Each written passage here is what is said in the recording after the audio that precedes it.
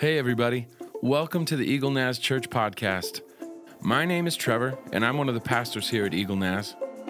We hope that the next 30 minutes helps you grow in your relationship with Jesus, and that you will see how God wants to move in your life. Thanks for listening. Today we get to understand that what we get into gets into us. What we get into gets into us. If we get into things that are healthy, they get into us. If we get into things that are unhealthy, they get into us. You know what it's like if you begin to pursue money and go after all the material things of the world. If we're not careful, we get into money, greed gets into us.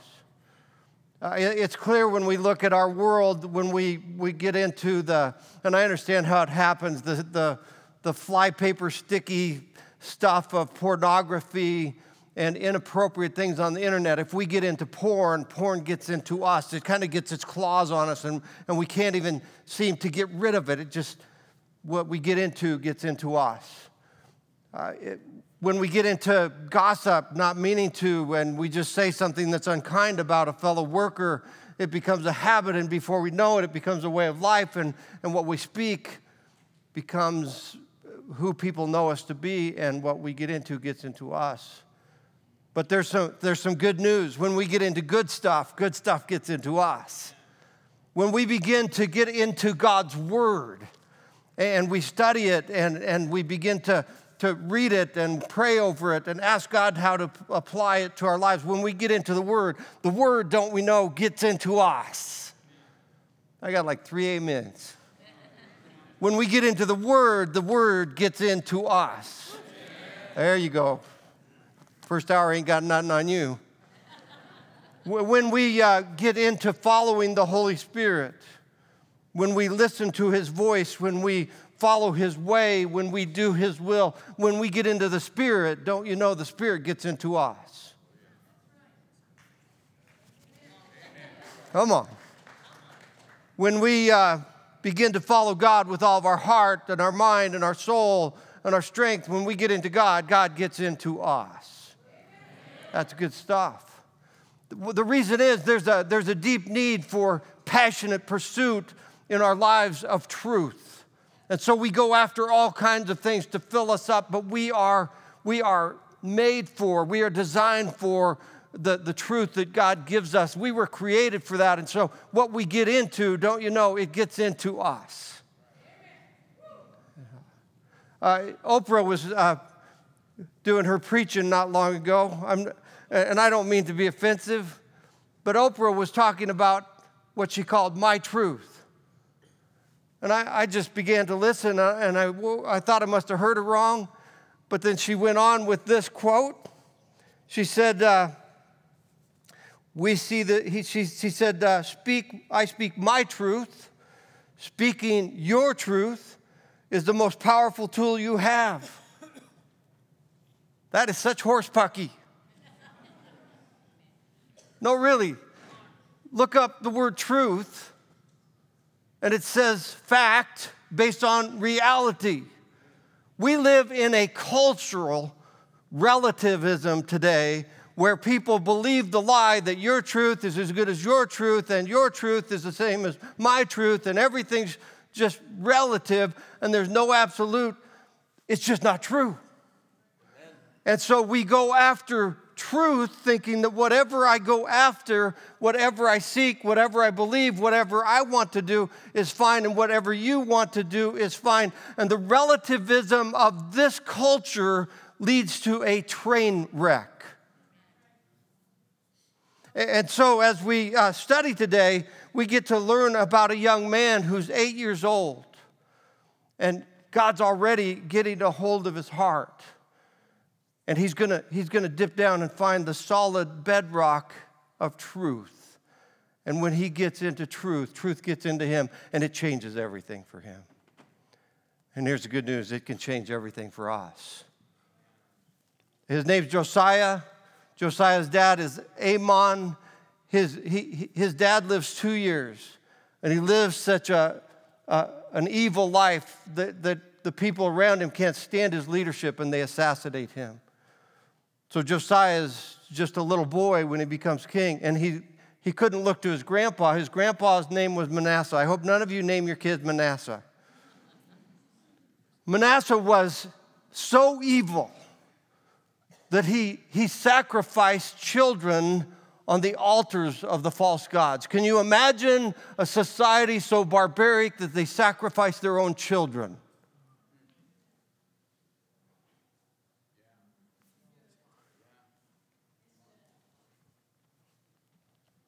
He sets up areas to worship false gods of Ashtoreth, who is mother god. And he sets up the worship areas in God's temple. He's so brazen about it. He has people killed that he doesn't like in his administration. I mean, he just runs, he does more evil in less time than all the kings before him. And Josiah sees the havoc of his dad and his grandpa, and he says, not on my watch. I'm not going to live that way. And anybody know your dad's name? Remember him? Anybody? Good, got one kid. Anybody know your grandparents' name? Go ahead, lift a hand. It's all right. Anybody know your great-grandparents' name? Lift a hand. Okay, great? There's about 3 or 5. That's how far we are from being forgotten, but our legacy still moves on. There's a great in there who's named Hezekiah, and he followed the ways of God. There's many greats back, and there's a guy named David, and it says that when Josiah patterned his life, when he would have studied the kings of the nation, he would have looked at them. He wanted to be, as much as he could, like a man named David who had a heart after God, going way back. I've got a challenge for you. Anybody in the house over 40 years old? You don't have to lift your hands. If you're over 40 years old, I want to give you a life-giving challenge today. I'd like you to mentor someone. I'd like you to get with someone who's younger than you and way more cool than you, and I'd like you to spend time with them and talk to them about what you know and about God's trustworthiness and about the Word, and plant seeds of greatness in their heart, because sometimes you can make an incredible difference in the life of others. And can I just challenge you today to mentor young men and young women in your life? It will matter a great deal. So let's look at the passage today. We're going to be reading from 2 Kings chapter 22. By the way, I'm full of challenges today. I want to challenge you to start bringing God's Word to church. I didn't say bring your smartphone to church. There's nothing wrong with smartphones, and they have the Bible on them and iPads, but I happen to believe there's something special when the whole people of God collectively just open the Word and start turning the pages and marking up the book and loving the book, and we become a people of one book. Amen?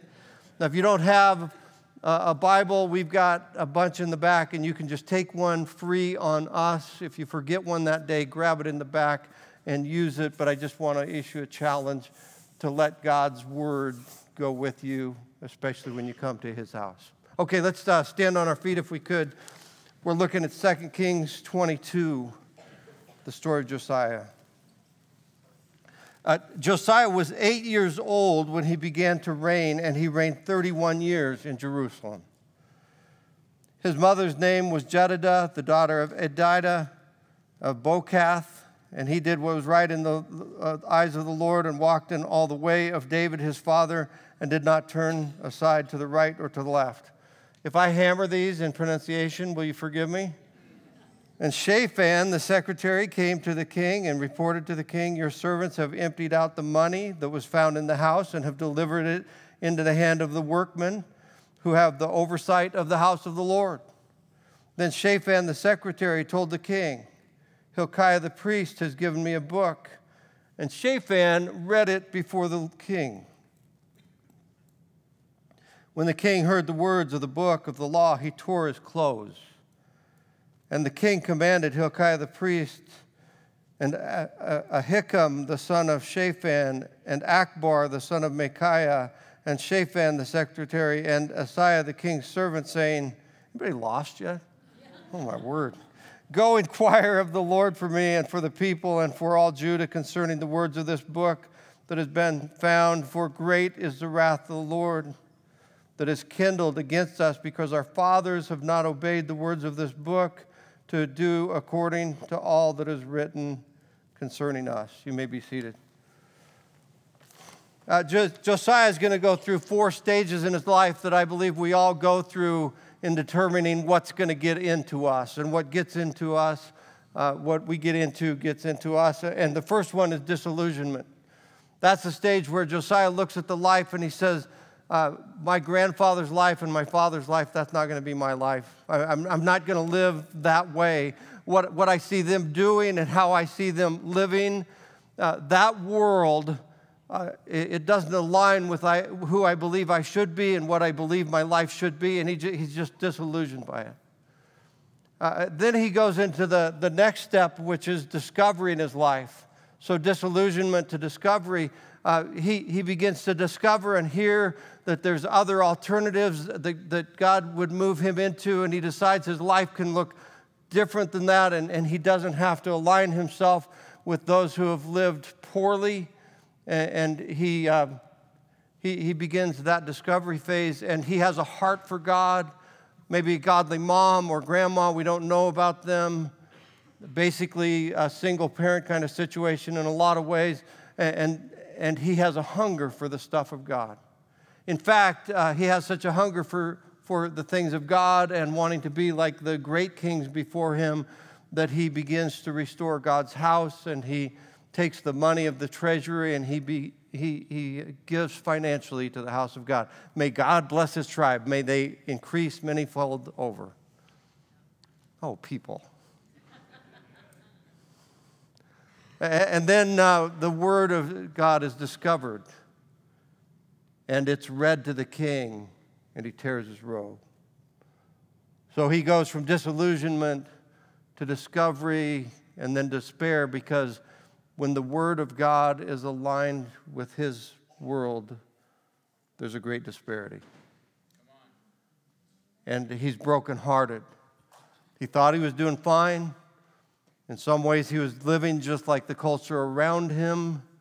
And he realized that what this book says and what his culture is doing are worlds apart. And so he is in despair. He tears his clothes.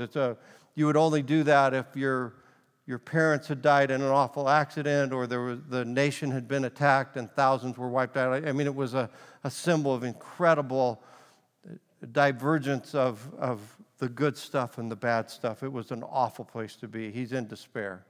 And personally, I think we all go through that. We go through disillusionment. We go through a discovery phase, and then there's the despair of, God, my life doesn't align with your will, and what am I going to do? And that's where he is. And then comes decision point. He has a decision to make. By the way, I'm going to challenge you with a third challenge today. I'm going to ask you to do something that Josiah did. I'm going to ask you today to align your life to the authority of this book before the message is done. Amen? So Josiah, he does that. He decides to align his life to God's word instead of the culture in which he lives. I got a pair of Soul 7 skis this year. Colton picked them out for me, and they are awesome. The old skis didn't do so well for me, and I thought I was just getting old, but it was all in the skis. Man, I'm telling you what, those Soul 7s, they just go down the mountain and they just glide and you just lean, and they're awesome. I want to tell you, I think aligning to God's word is like Soul 7. There's 7 things that Josiah is about to do. He makes that decision. He says, God, no matter what anybody else does in my culture, no matter how unpopular it is, no matter how divergent I am from the average, I align myself to your word from this point on. I can remember it like it was yesterday. I'm at McMinnville Church of the Nazarene, 100 people on a good day. And the pastor issues a challenge, and he says, you who'd be willing to align your life to God's word, and you'd read it every day, even if it's midnight and you remember that you haven't read the word, would you commit? I'm asking you, line in the sand, would you align your life to the authority of the word, and would you read it? And I had the audacity to say, oh yeah, that'd be pretty easy, I'll do that. About midnight that night, I'm in bed with my cozy blanket, and Bun Farb doesn't have a nice warm heater kind of system, and it's about midnight, and I realize I haven't read the word. And I heard the pastor say, you know what, the enemy will try to keep you away from God's word because he understands the reality that what we get into gets into us. And I got up from that nice, toasty, warm bed and pulled the covers away and put my feet on that cold linoleum, and I thought I was going to die.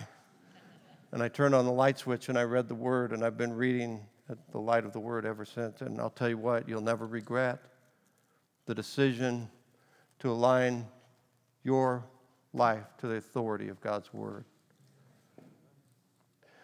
So he does that. He decides, he goes through disillusionment and discovery and despair, and then he makes a decision to follow God's word. And in the following chapter, we don't have all the time that it would take to read that, but I just want to talk to you about what happens in Josiah's life when he makes that one decision that I'm asking all of us to make today when he aligned his life to God's word. He called all the family together, and he said, starting now in my house, just like Joshua did before him, as for me and my house, we will serve the Lord. He said, we align to the book. We're following the book. We believe this book. We're going to live this book. I just have to believe that if all of us in this place would gather our families and even talk to our friends and say, no matter what the rest of the world does, as for me and my house, I serve the Lord, I follow this book, that it would change the lives of generations around us. Amen?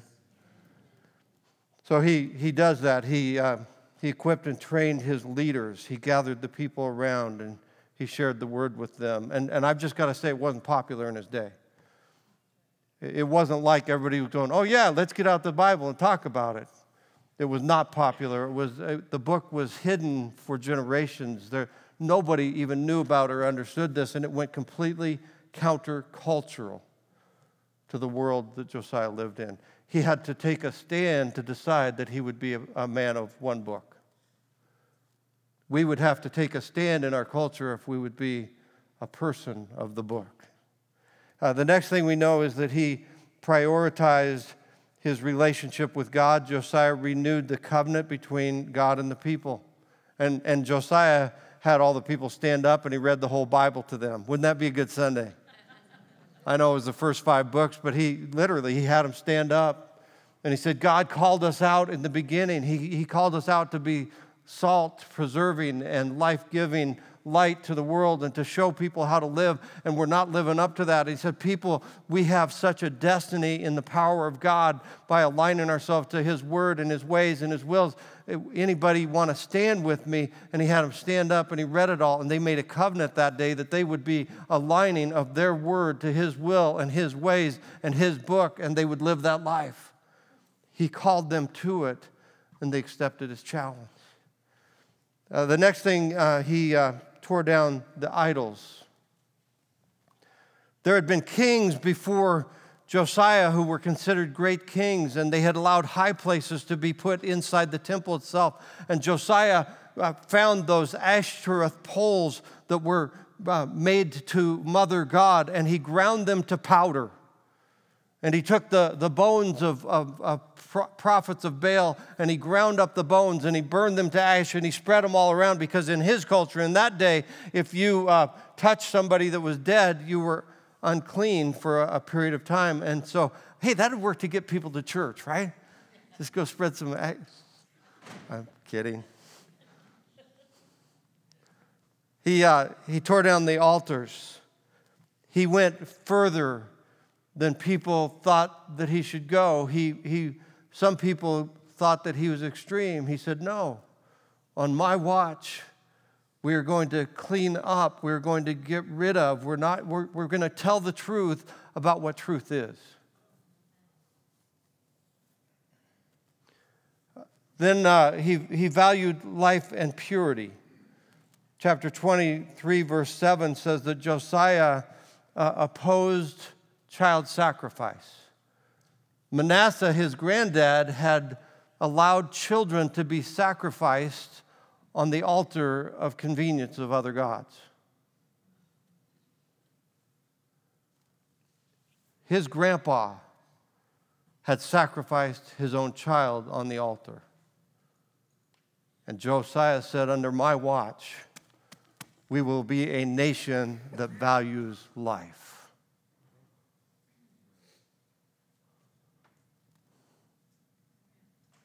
On my watch, as far as it is up to me, we will be a nation that values life.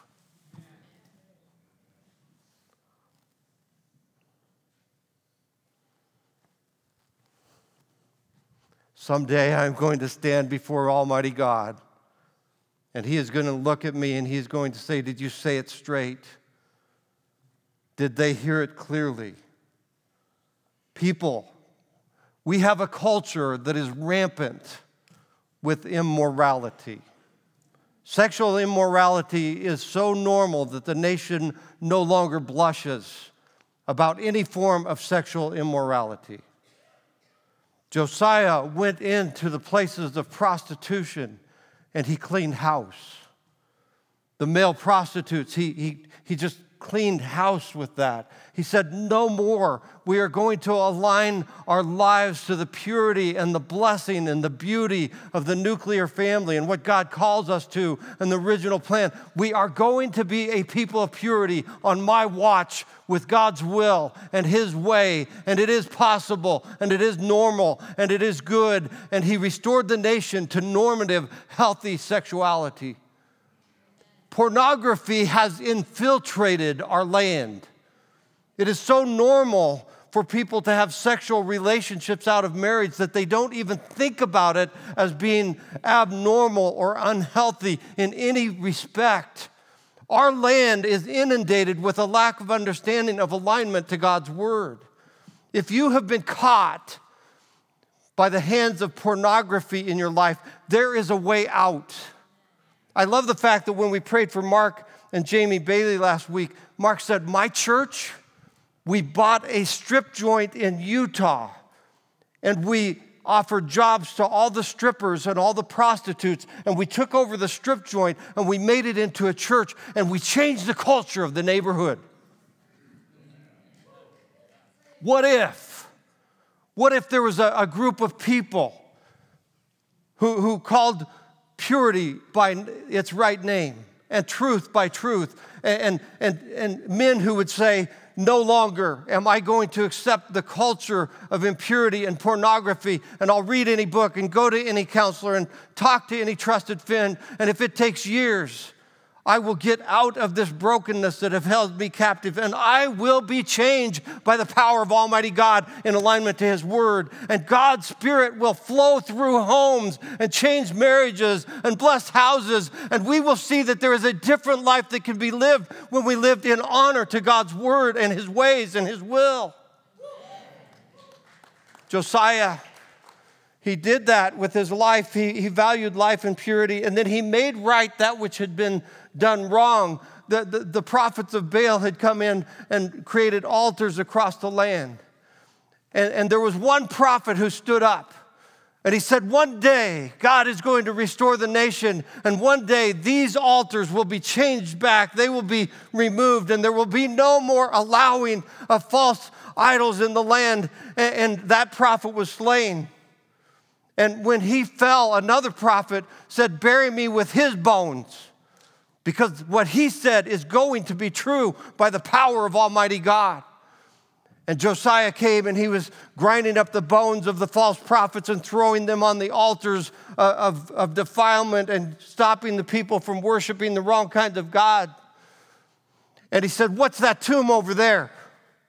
Do we need to get those bones and defile them as well? And they said, that's a prophet who declared what you are now doing would be done many decades ago. And he said, don't mess with his bones.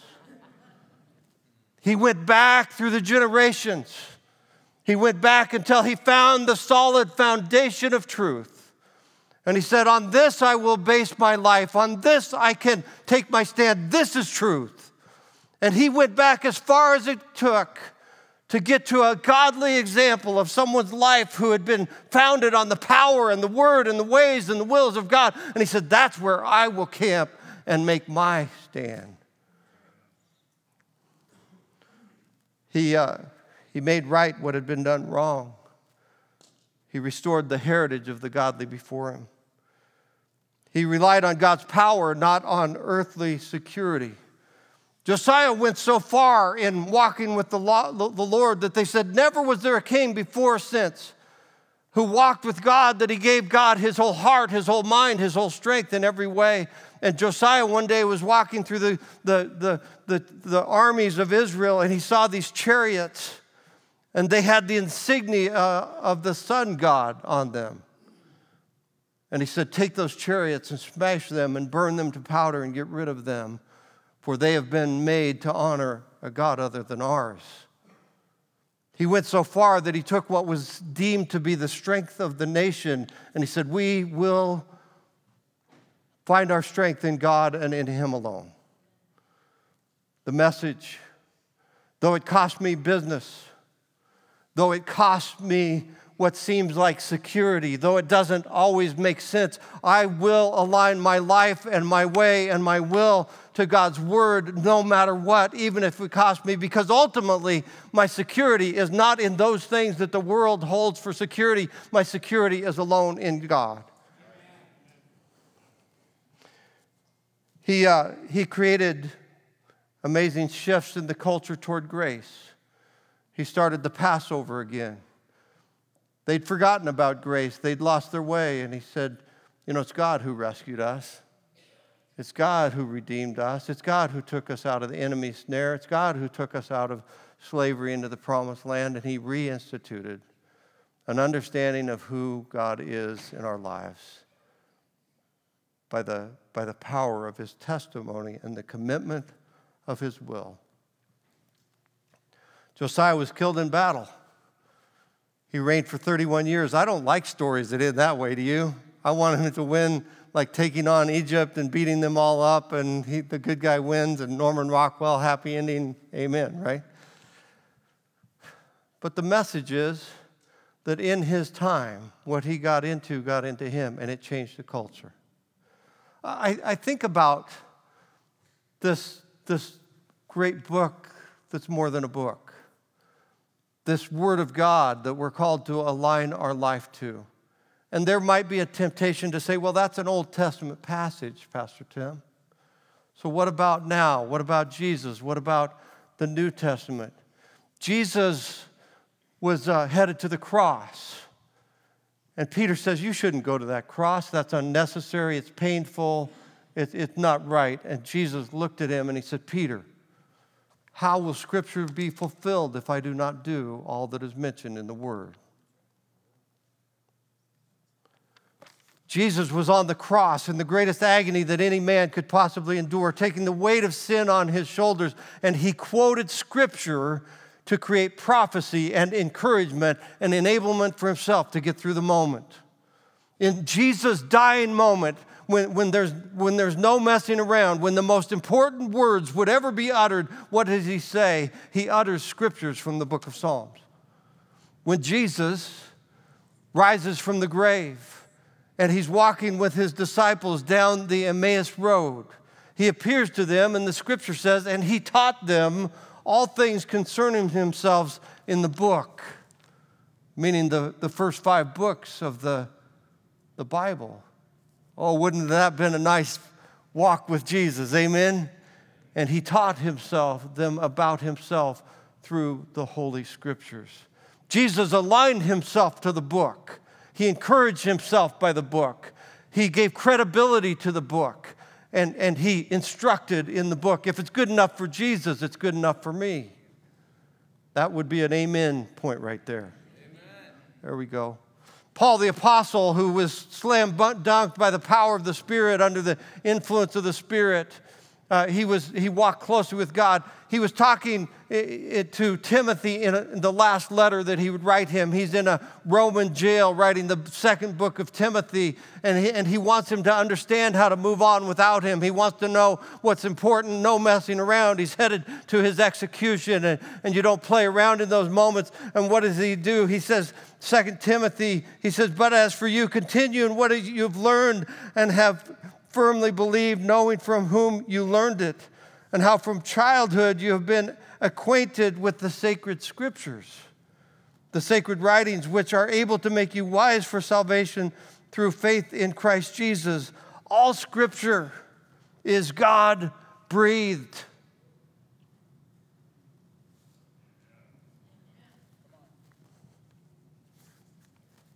All scripture is God-breathed. All scripture is God-breathed. It is breathed out by God and profitable for teaching, for reproof, for correction, and for training in righteousness, that the man of God may be complete and equipped for every good work. The writer to the Hebrews, who was trying to encourage the church, was talking to them, and he said, for the word of God is living and active, sharper than any two-edged sword, piercing to the division of soul and spirit, of joints and marrow, and discerning the thoughts and intentions of the heart. One man told me, a friend of mine, he said, some people act in their church like the Holy Trinity is the Father, the Son, and the Holy Scriptures. He said, it's not. It's the Father, the Son, and the Holy Spirit. But I would say that all three, the Father, the Son, and the Holy Spirit, are active and alive in this book. I just want to tell you, I've done all the learning I can. I've given my life completely to the cause of Jesus Christ. And I just want to tell you, I believe this book literally to be true. Now, when Jesus says, by faith you say to the mountain and it will be moved, that's literally true, that faith does great things. He's using a metaphor to talk about it. In Genesis, it talks about the days of creation. We can argue all day about whether it was 24-hour days or epics. Do you understand? Meaning the original Hebrew actually talks about epics. And so you who are 7-day literal creations, we can box. Amen? We can have a great discussion.